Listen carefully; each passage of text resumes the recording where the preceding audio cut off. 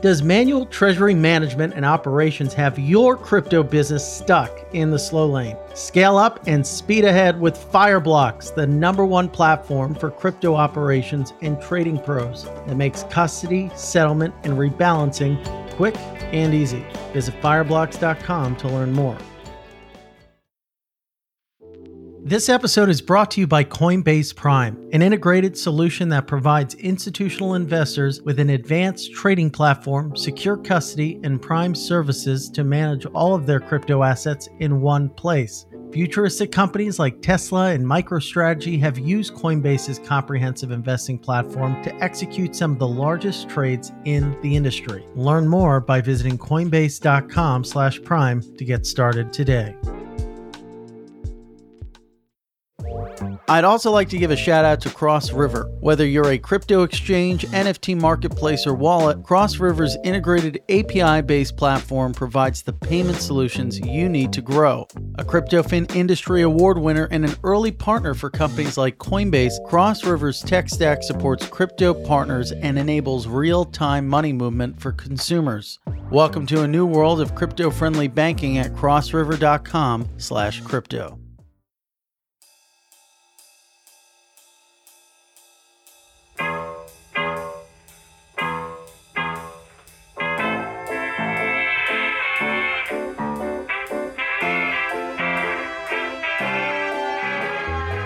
Ladies and gentlemen, welcome to The Scoop. I'm your host, Frank Chaparro, Director of News at The Block, and we are at Bitcoin 2022 with the Amun team and 21Shares. We'll get into the differences betwixt the twain. Ophelia and Haney, thanks so much for joining the show. Thanks for having us. Yeah, definitely. I mean, this is the inaugural podcast at the conference, and we were kind of going back and forth about how it's very much long overdue. So thanks for taking the time. What's the energy like? What type of conversations have you guys been having here about the company and beyond? I think everyone is just very, very excited to see people in person. It's a new thing. We've had a long 2 years without a lot of these kinds of events. So it's honestly quite nice seeing everyone in person. I mean, we've only met just the once, right? Yeah, right. We were talking about this yesterday, that, the industry kind of went into hiding at the beginning of COVID, the way we all did, got stuck in our homes, kind of came back out, and suddenly it's a wildly different landscape than the one we left 2 years ago.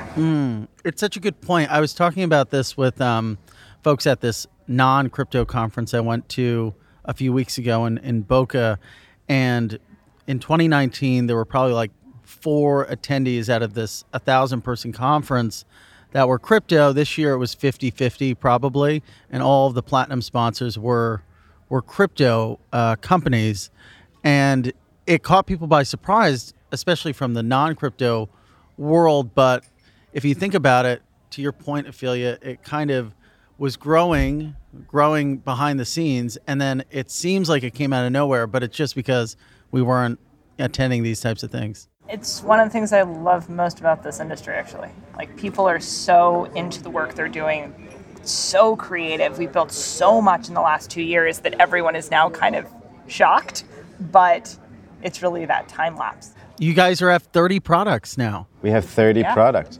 We also, it's strange because from our perspective, we were sort of under a rock building for 2 years, but also we went from about 30 million of AUM to about 3 billion of AUM during Corona. And so did the industry as well, right? The industry rose with us. And that's been very, very nice to see and finally celebrate with people in person. 30 products. We just launched our 30th ETP.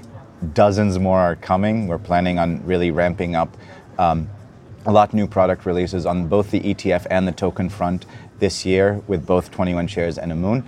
Our 30th ETP, just to illustrate how deep we get into crypto now, our 29th and 30th ETPs are a Decentraland ETP and a Sandbox ETP. And so now the world's first, obviously, and now you have the ability to invest as easily in the metaverse just through an ETF wrap. So for folks who may not know the terminology or lingo, this is an exchange-traded product. Can you guys explain to me the difference between an ETP and an ETF? No one's ever been successfully able to break down. They're the same, but they're not the same. Is it just a Europe thing? It's just a It's Europe just a thing. Europe. Why don't they call it an ETF? There's a quirk of European regulations that causes certain types of products to be structured this way. Gold funds in Europe, silver funds, platinum, commodities broadly, anything single asset is going to be an ETP in Europe as a category. You can't have a single asset as an ETF in Europe. So the gold there is an exchange traded product. If it's just Got gold. it. So just Bitcoin, just Solana, but synonymous with ETFs in America, because obviously in America you can do a gold ETF on a single asset. And we have, Just a European thing. yeah, and in the US we have two structures that we call ETFs. One of them is very similar to the European ETPs. So do you have I know that you're trying to set up some form of presence here with the ARC ETF filing. Yeah. Yeah. Is there any other aspect of the business that operates here? Not yet, but we're working on it, and we'll have more American products to announce soon.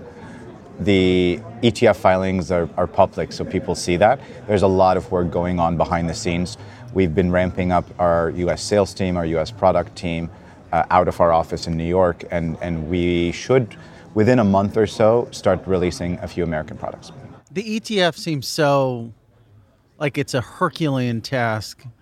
If I was an asset manager, I'm not smart enough to be one, but if I were smart enough and then I was an asset manager, I would be like, what's the point? Don't know if the regulator's going to approve it. There's 50 other people trying to do it. Why kind of throw my hat in a very crowded race? Obviously, with a partner like Kathy Wood, that definitely gets you closer to the finish line, but it still seems so daunting. I think there's a lot to unpack here. It is daunting, but we've never been closer. A very good barometer of the likelihood of an American Bitcoin ETF being approved in the short term is the discounter premium of GBTC, because it functions as intimate on the likelihood in the next 6, 12, 18 months of something happening. And so you could argue that the discount that's been pervasive over the last year is part of people thinking that it could happen and it could happen soon. We're working on it. We're having very good conversations in the background with regulators. We feel that they're getting there, and we are very comforted that it's going to happen. Why we would want to do this is, frankly, we built the first ETP globally. And so if you're talking about a physically backed Bitcoin ETF, we have the world's oldest, longest running. We have the greatest experience in running physically backed listed crypto products because our ABTC ETP back in 2019 was the world's first physically backed crypto exchange traded product. So we know what we're doing. We've been doing it very well, which is why today, by both AUM and number of products, we are the world's largest issuer of crypto exchange traded products by far. The next closest competitors in terms of the product suite or in terms of the AUM are all lagging internationally. And we have every intention of bringing every one of our products in token and in ETF format to every country around the globe. And we've announced some major geographic expansions outside of Europe. It goes back to your earlier point. So some of these will be classified as ETFs actually because of the local regulations and the non-European quirk. But we will list soon the Middle East's first Bitcoin and Ethereum ETFs, physically backed crypto, exchange traded products. And we are soon listing Australia's first Bitcoin and Ethereum ETFs. Got it. So we have experience in geographic expansions. We've been doing it for far longer, and we would love to bring that to the American audience that so clearly wants this. The key thing with the experience piece is that we've seen these products through their life cycle. Forks, hash wars, on-chain issues, changes in the way custodial infrastructure works, the guts of what make blockchains work and how you get blockchains to work with traditional securities infrastructure. It's not always linear, but it's something we've been doing for years. And it puts us in a unique position, also when you're asking about regulators, to actually have those conversations. They want to know what happens once you actually do this.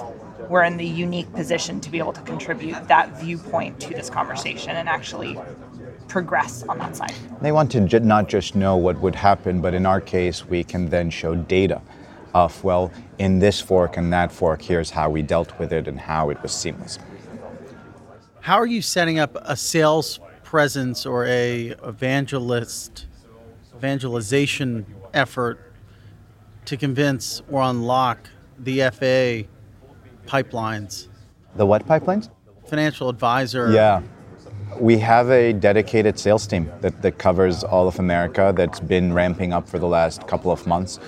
We've hired an exceptional head of sales from BlackRock who's been busy building out the team. A lot of it is education. You have to remember that as an organization, we're a very research-led organization. Just part of our easy meshing with Kathy Wood, who's obviously a partner on the ETF side, but also our independent board director and an angel advisor, a friend of the firm. And ARC stands for Active Research Knowledge, and it's how they were able to bring disruptive technologies and educate people properly on Tesla makes sense to people, but all the advanced biotech that they're doing does not. And we've taken the same thing because we think that crypto is equally, if not more complex. It's certainly much faster in development. There's a lot of updates. And so what we've been doing from the very beginning is exceptional research, like equity level research that could pass an institutional investors investment committee, so an IC meeting, as well as just educating people, retail and institutional, on all sorts of crypto aspects, including every single asset that we track. And so if you want to get into the weeds on how Decentraland works versus Sandbox, we have research in 6 languages to cover just that. And so it's more of the same. We're having very educational meetings. We're building up a lot of these, and especially on the institutional side, where there are people now that we've been meeting with for 2 or 3 years that are finally dipping their toes in much more. A lot of that is about building, right? So the way we approach education with financial advisors and the way we approach engaging institutions in the space is basically, we'll go as far down the rabbit hole as you want to. You want to learn what a blockchain is, we're happy to meet you there and teach you what a blockchain is and, help you come to terms with just the basics. We're also happy to have a discussion around, comparative analysis between sand and mana. And we can follow you through that entire journey and then obviously into our tokenized products as well, so that no matter where you are on that learning curve or wherever you are on that spectrum, we can help you progress in that way. And it's been something that financial advisors have really engaged with. No picture tweeting without approval. Just have to make that clear. So what about the funds tied to the metaverse? Where is the interest coming from? This is an amazing development of just the last couple of years. We have seen, so most of our funds, 85% of the AUM is institutional investors. And we have seen family offices over the past couple of years start with our Bitcoin ETP and end up owning our Solana ecosystem token that's in a Solana format in your Phantom wallet. And we've seen them go from the Bitcoin ETP to perhaps Ethereum and Index, getting deeper and deeper into the rabbit hole. And again, we're supporting you all every step of the way, both with products and research and education. And we've had now several family offices that have a bunch of our ETFs and ETPs as well as our tokens, which is pretty interesting. And so I think few people are investing, I would say, from the beginning in some of the more esoteric assets, but it would surprise you how many are willing to go down the rabbit hole and at least dip their toes in, right? These are smaller products, obviously, than the Bitcoin and Ethereum products, but we see people investing a little bit, testing it, learning more about it, and then deploying a lot more capital. One thing I don't understand is if you get them to the point of getting a token tied to one of these assets, why don't they just buy the token? You're thinking of the single assets. Yeah. The tokens, think about the tokens in 2 formats. 1, indexes, and 2, products that are impossible to do in an ETF format, of which there are several. The tokens that we've released so far would be very, very, very difficult to do in an ETF format. The regulators wouldn't approve them because there are various parts of them that may be too small or too nascent. But clearly people want exposure to them. And so as an example, we have a Solana ecosystem token, Soli, that you're able to purchase on amun.com, AMUN.com, and throw in your Phantom wallet. And it's a basket that's comprised of a little bit of Solana, but then mostly all of the top projects and protocols and innovations that's happening on top of Solana. And we do the same thing for Polygon. We're going to release a lot more there. And so that's a kind of product that, first of all, these are Phantom and MetaMask wallet owners, so they're fairly more sophisticated. But this is the kind of products that we would sell to them versus the vanilla Bitcoin ETP that could be the entrance to someone to be introduced to the crypto space, but isn't as in the weeds as someone who's crypto native, able to go to amun.com and connect their Phantom or MetaMask and buy our tokens. Got it. So what's the, how big is that business? Brand new business, less than 6 months, millions in AUM versus billions in 21Shares. And how do you monetize that? Right now, we're not monetizing it at all. At some point, we'll probably have a yearly fee of some sort. We're also going to come out with a lot of yield-generating, income-generating products on both the token and the ETF side. So it's possible as well that we'll have some tokens and ETPs that monetize in slightly different ways than just the management fee. Maybe a profit share, maybe something with a threshold. We'll be creative there, and we'll start launching very soon a lot of income-generating, yield-generating products. It's pretty cool. So how did you get Kathy Wood on your board? I met Kathy several years ago at a conference. We happened to sit down next to each other for lunch and got to talking actually about research. It goes back to what we were discussing a few minutes ago, and how, making sure that people are well informed and feel confident in the investment decisions they're making, and how critical that is to how you build interesting and solid companies. There was a lot of alignment, a lot of interest in technology, and a lot of interest in these types of themes. And we kept in touch, and she was an informal advisor to the company for several years, and then eventually joined our board. So I spoke with her once in 2017 at a Deutsche Bank, internal meeting of sorts. I don't know what you would call it, like a forum, an internal company forum. And it was the most ridiculous juxtaposition because I had no idea what I was talking about, and she's brilliant. And there was a press release or some sort of release that went out externally on the chat, and it was me and her being interviewed as equals. It was utterly ridiculous. And then someone at Deutsche Bank moderating, and the media release really grasped that chasm of knowledge, because you had this beautiful quote of her waxing poetic about the nuance of the technology, and it was this big, a block quote, and then Business Insider's Frank Chaparro, a lot of people coming in, just lot of Bitcoin's growing, it's crypto's bigger than it was. It was something so trite and frankly asinine. I actually haven't spoken to her since that. You should catch up. Yeah. Probably this guy. What is going on? How do I short Deutsche Bank after this? But yeah, she's pretty great. She's been truly wonderful, and we are very aligned on a lot of both values and philosophy, which is, I would argue, precisely what you'd want in a board director or Has an she advisor. ever pushed back on anything? Is she no? Of course. Yes. Yeah. Of course. We're on the same team, but very good board directors do push back. It's part of their job, and it's part of what they bring to the table. Has she ever tried to acquire you? No. But it's been very clear from the very beginning that we have no interest whatsoever in that. So what about NFTs? How do they fit into your plans? We love NFTs. They're hard to put in an ETF format for a variety of reasons. They're hard to fractionalize. They're hard to make repetitive by design, right? So if you're,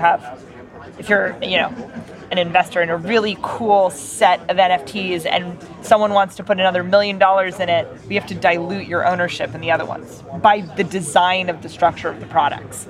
And it sort of doesn't line up quite right. There have been traditional world some attempts at it, but it's been quite mixed. Like art funds, wine funds, that same lack of fungibility, and results are mixed on whether or not they actually work for people because of that dynamic.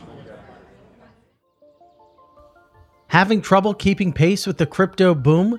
When your business is scaling up and your portfolio is growing, you don't want to waste precious time on manual treasury management or settling and rebalancing. Fireblocks can handle that for you with smart, scalable solutions for your crypto business, along with industry-leading security and expertise. They'll take care of the back end so you can focus on the big picture. Visit fireblocks.com to learn more.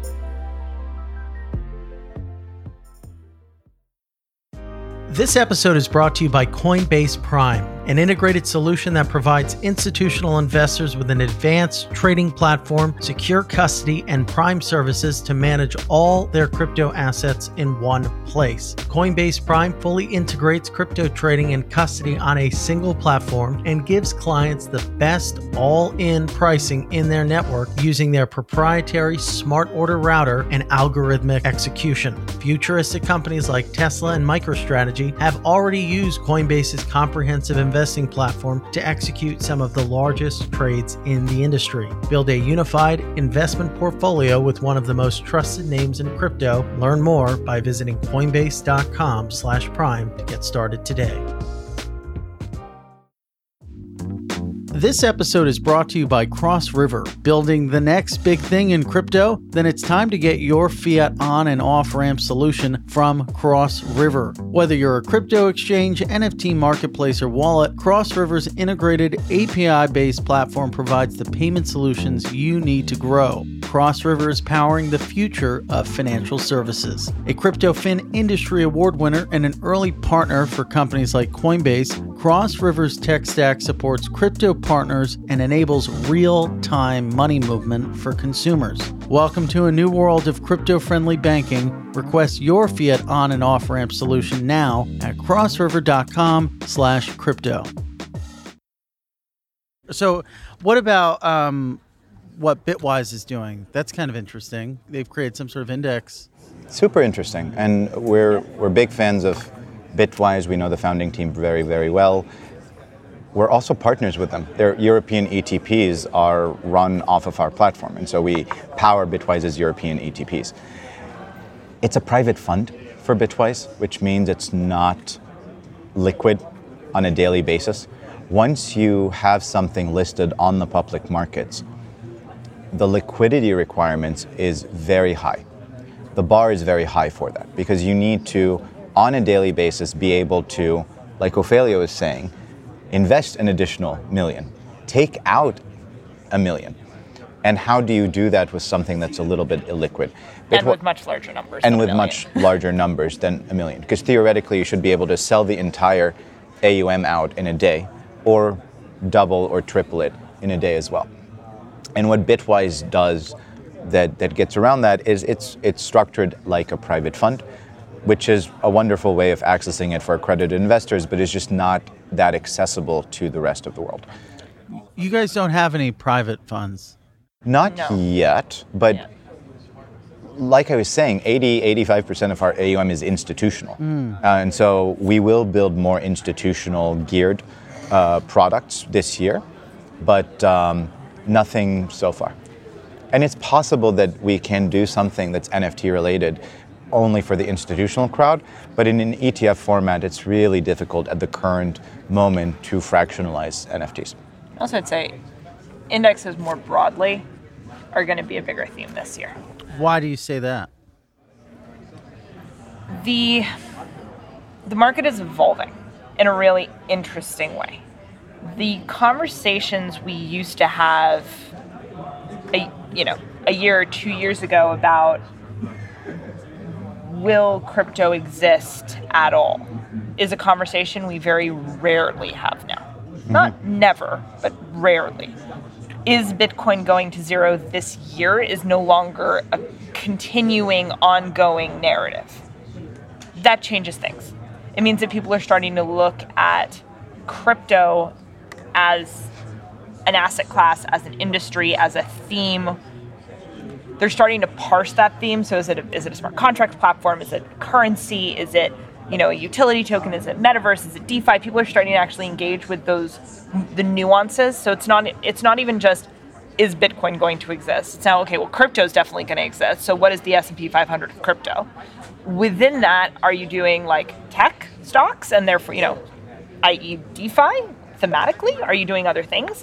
And that conversation is shifting. And so as you see that base level of knowledge we were talking about grow and people actually understand it, and a lot of the doubts around viability are starting to become less, you have more space for things like broader indices and more diversified investments. And if you think about our product suite, the first product we ever brought to market was an index product in Europe. And while at the time, arguably, the world was most definitely not ready for that, that is changing. I mean, it has like $500 million in it or something. Now. Okay, but the world is very much ready for this product. It is now, but come on. But yes. When we launched it, no. No, it took a while. It took a while. Yeah.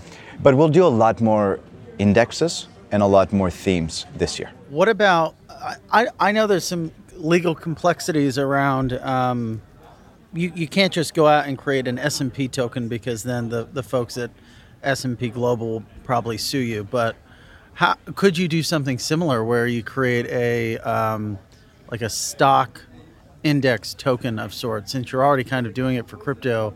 If you had like some sort of license or maybe only offered it in, more gregarious jurisdictions. We're going to come out with products that are somewhat close to what you are imagining, and you're going to be excited later this year when we tell you more about them. But I have just been told that I'm not supposed to say anything more. I witnessed you being told that in real time. That was interesting. That's the rules we play in the company. Yeah. I want to tell you, Fred. It was kind of strange. It was almost like you supplanted thoughts into his mind. Like via... We've been working together for a long time. And how did you first meet? We sort of went to school together. So Ophelia went to Stanford, I went to Columbia, but I dropped out of Columbia. Those are different schools. I agree. Yes, that is where the sort of in this story This is the comes sort of. from. I dropped out of school pretty early, and I moved to live with people that I knew that were going to Stanford at the time, and we were all the same age. So I sort of went to Stanford socially, even though my degree in the end says Columbia on it. And so we went But to... you did finish. You did. 7 years later, but yes. Oh, wow. He finished around the same time we started the company. Is that how you met Dudas? I met Dudas in SF. Oh, okay. But he went to Stanford. But earlier. Much earlier. The friend group that he's talking about were my friends from my freshman dorm. So we're class of 2013. You guys are younger than Dudas for sure, yeah. A little bit. A little bit. But yeah, class of 2013, and so we're the same age, and we socially went to school together. Yeah. She's a little younger, she likes that. Almost went to school together, and we've known each other for way too long. Way too long. When was the most recent fundraise? Are you guys doing that as well? We haven't announced any recent fundraise, but you would be the first to know once we do. Wow. Yeah, I've heard. Wow, you're already doing my job for me. So that's pretty. That's But we've obviously grown quite a bit. We've gone from, like I was saying, about 30 million to about 3 billion in AUM, about 15 people to 150 people. We're a profitable company. We're very quickly growing. We're capturing something like 70% of the inflows in the markets that we're in. On the ETP side, we invented this market, we're the biggest player in this market, and we intend to spread our product across the world. So, as you can imagine, things have been good, and as soon as we are wanting to share it with the world, you'll be the first to know. How are flows impacted by market dynamics? Do they give us a sense of the robustness of a market in a given time? Yes. Have you seen flows also start to kind of decouple from each other? So sometimes you'll have Solana flows increasing and maybe Ethereum flows decreasing. I think there are two really interesting things to learn from flow data. One is, yes, there are different seasons and different products have, you'll see more interest. Solana being one of our products that grew very rapidly last year, as people learn about new chains and as developments in those ecosystems occur. The thing I find most interesting about flow data is it is not highly correlated with price. And I had a very interesting conversation with one of our lead market makers about a week ago, talking about what's going on in this market actually, and what are they seeing on the trading side. And one of the key takeaways is this: the institutions are actually forming thesis-based investment philosophies. So they look at fundamentals, they look at something, they develop a thesis, and they invest. And there's a portion of them that are trading volatility and are hedge funds and are doing a lot of turnover, but it's still around a thesis, right? We are long Bitcoin, we are long Solana at this price. And that's how they work and how they form their opinions. And so what's interesting is that depending on where you are at in the price cycle, they actually provide a really great stabilizing influence. And these are long-term thesis-driven investments. So you don't see them bulking at corrections, and you don't see them necessarily profit-taking in that way because they're actually going by this very thesis-driven investment structure. And so you don't see as much of the panic selling as you would expect to see in what you might see in other markets. Because really what we see here is a decision from an investment committee or a decision maker to invest, say, $50 million in these three assets at up to a limit price of this. And so if anything, we've seen examples of it goes down from 32 to 28 and they're buying their dollar cost averaging in, they're still, because it's more thesis driven. I think this is a fantastic question though, because it explains a lot about the kinds of users. Our first product, the ticker was HODL. So from the very beginning, we have been targeting long-term holders. And we target them in a lot of various ways, including the research. The people that are looking to really learn about this aren't the people that are impacted by price, aren't the people that are trading off of it. It's not to say that we don't have traders using our products, but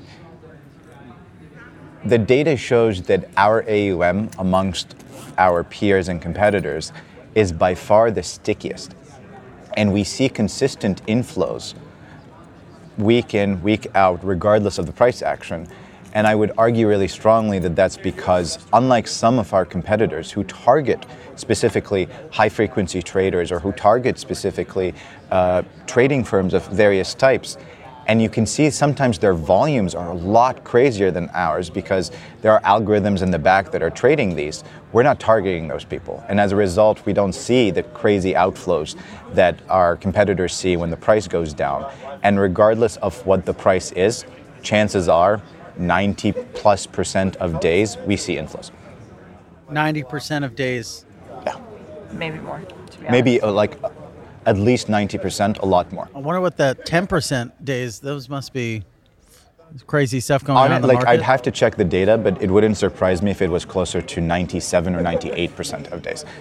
We very rarely see outflows in our products because we target long-term holders and they're in it for the long haul. And we'll see outflows sometimes when the price is up as well in terms of profit taking, but nothing crazy. And we'll see, and a lot of the types of investors that we work with will rotate. So they might be exiting one of our products and entering a different one. Yeah. So the flows data, especially on a net basis, when you look at the entire product suite, you really see that thesis-driven approach and you see that stickiness. We started the conversation, or at least part of the top of the conversation, about the ETF plans and the regulators, if they don't move forward or if they drag their feet, what are I spoke with some folks at different firms. What is the potentiality that people take legal action? I don't think we're planning on going down that route. We have an interest in, and we've been doing this with dozens of regulators around the world, of really entering in through the front door where we are wanted and desired. I personally don't think it needs to go that far. I think it is coming. I think it's inevitable. And I don't think that will be necessary. However, you're the reporter, and clearly some of our competitors want to be a lot more aggressive. That's not our style. It's not something that we've thought about. And we've had phenomenally collaborative relationships with regulators all over the world. They seek our input. They have a tremendous amount of respect for people who work in this space. Dozens and dozens of meetings, dozens and dozens of hours in meetings with them. They're engaged. They're talking to us. There's a feedback loop. People say productive a lot when talking about this, and I don't know. I think it's a hard pill to swallow, given that first filing was 2013. It's 2022. So but think about it. It's not very productive. Think about it this way, just to have very clear examples. We listed our products in Sweden recently. Not sure what the date is, but we've been working on Sweden as long as we've been working on Switzerland, as an example, right? That took a while. We've announced the Middle East. We've been working on that for years and years and years. Same with Australia. Same with a few other countries that we haven't announced quite yet. It just takes a long time. It takes a very long time, and it's not, every regulator isn't needing the same thing or wanting the same thing. Yeah. And so they're very unique conversations. We don't mean productive as a euphemism here at all. One of the, as an example, some of the regulators we work with, their primary problem is clearing, which is essentially the way in which two firms agree to settle a security. And they need to figure out a way to fit what they have heard is a high volatility product into that risk framework. So all of their questions are about assessing comparative volatility of Bitcoin against micro cap stocks. And we will spend hours getting them to wrap their head around that. Once they get their head around that, okay, can you explain to me what the price impact of a fork is? Because if there is a fork, do we need to suspend trading? Is there a mechanism through which to do that? Can they be unexpected? Where do we get a data feed for that? Because by the way, they're used to getting corporate actions all from a single data vendor. They have no idea how to incorporate that information. So we're sitting here thinking, most of the conversation is around should Bitcoin exist and should Bitcoin be purchased by retail? That is a part of the conversation. But a large part of the conversation is all of this ancillary infrastructural things that they're responsible for ultimately. And the thing I like, candidly, best about the way regulations have worked in Switzerland is that they took crypto very early on and said, okay, look, it kind of looks like this, so we're going to assume our existing regulations are going to apply in these 17 ways. If it's different than these 17, then we talk. And they just said, okay, if it's close enough, just go with it. And that's been helpful, and it's unblocked a lot of issues for them, but it's hard for a regulator to do that. The Swiss obviously have a reputation as regulators and as a country for being extremely pragmatic. But depending on how your laws are written, you can or can't do that. And so you've got regulators, and when we say productive, it's not a euphemism for running around in circles having the same conversation. Every time you have the conversation, you end up in a different place with a need for a different thing. And these are the same people they don't live in crypto. That's not their job. They are responsible for everything from are we going to trade Chinese securities on the stock exchange? Are we going to allow Russian gold bars in gold products? All of this is run by the same people. So how much education goes into those conversations? Every time you talk, you move that conversation forward.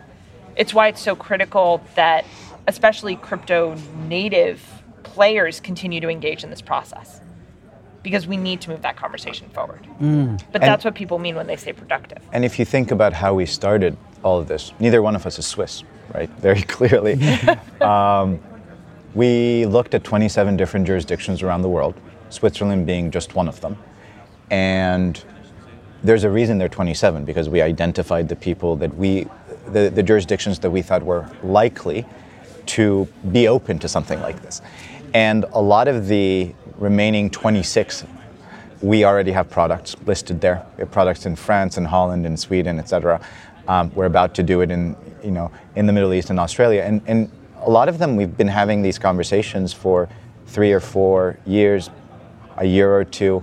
And again, very different, but from our experience, the regulators are open and they just want to make sure that it's done properly. But unfortunately, the way those structures and those provisions usually play out is it takes a long time. Yeah. The UK is a phenomenal example of this. The UK is a phenomenal example. They have been so anti-crypto. They talked about banning crypto in the country. They banned products like ours from retail. They have created an enormous amount of red tape for a country that is fundamentally fintech friendly until this week. And this week they had essentially a reversal on several major policy points with a comprehensive framework, actual support from the government. I mean, European crypto's candidly still figuring out how to deal with that because it came out of not nowhere, but people have been working on it for a long time, and it's been this major leap forward. And I think that's, in our experience, how regulation works. It's a grindstone. You work, and then things can move. And you can understand, you can understand why we have no interest in suing any regulators. I don't know. It sounds like it could be fun. Well, thank you guys. Not our style. Thanks so much for stopping by the show and chatting with us on The Scoop here at Bitcoin 2022. Where can our listeners learn more about you and what you're doing at the firm or at the firms? 21Shares.com is the ETF shop out of Europe for our global audience, and amun.com is the tokens issue. Perfect. Well, thanks for being on the show. Thanks for having us. Thank you. The Scoop will be back for you again with another great guest. Have an awesome day, everyone.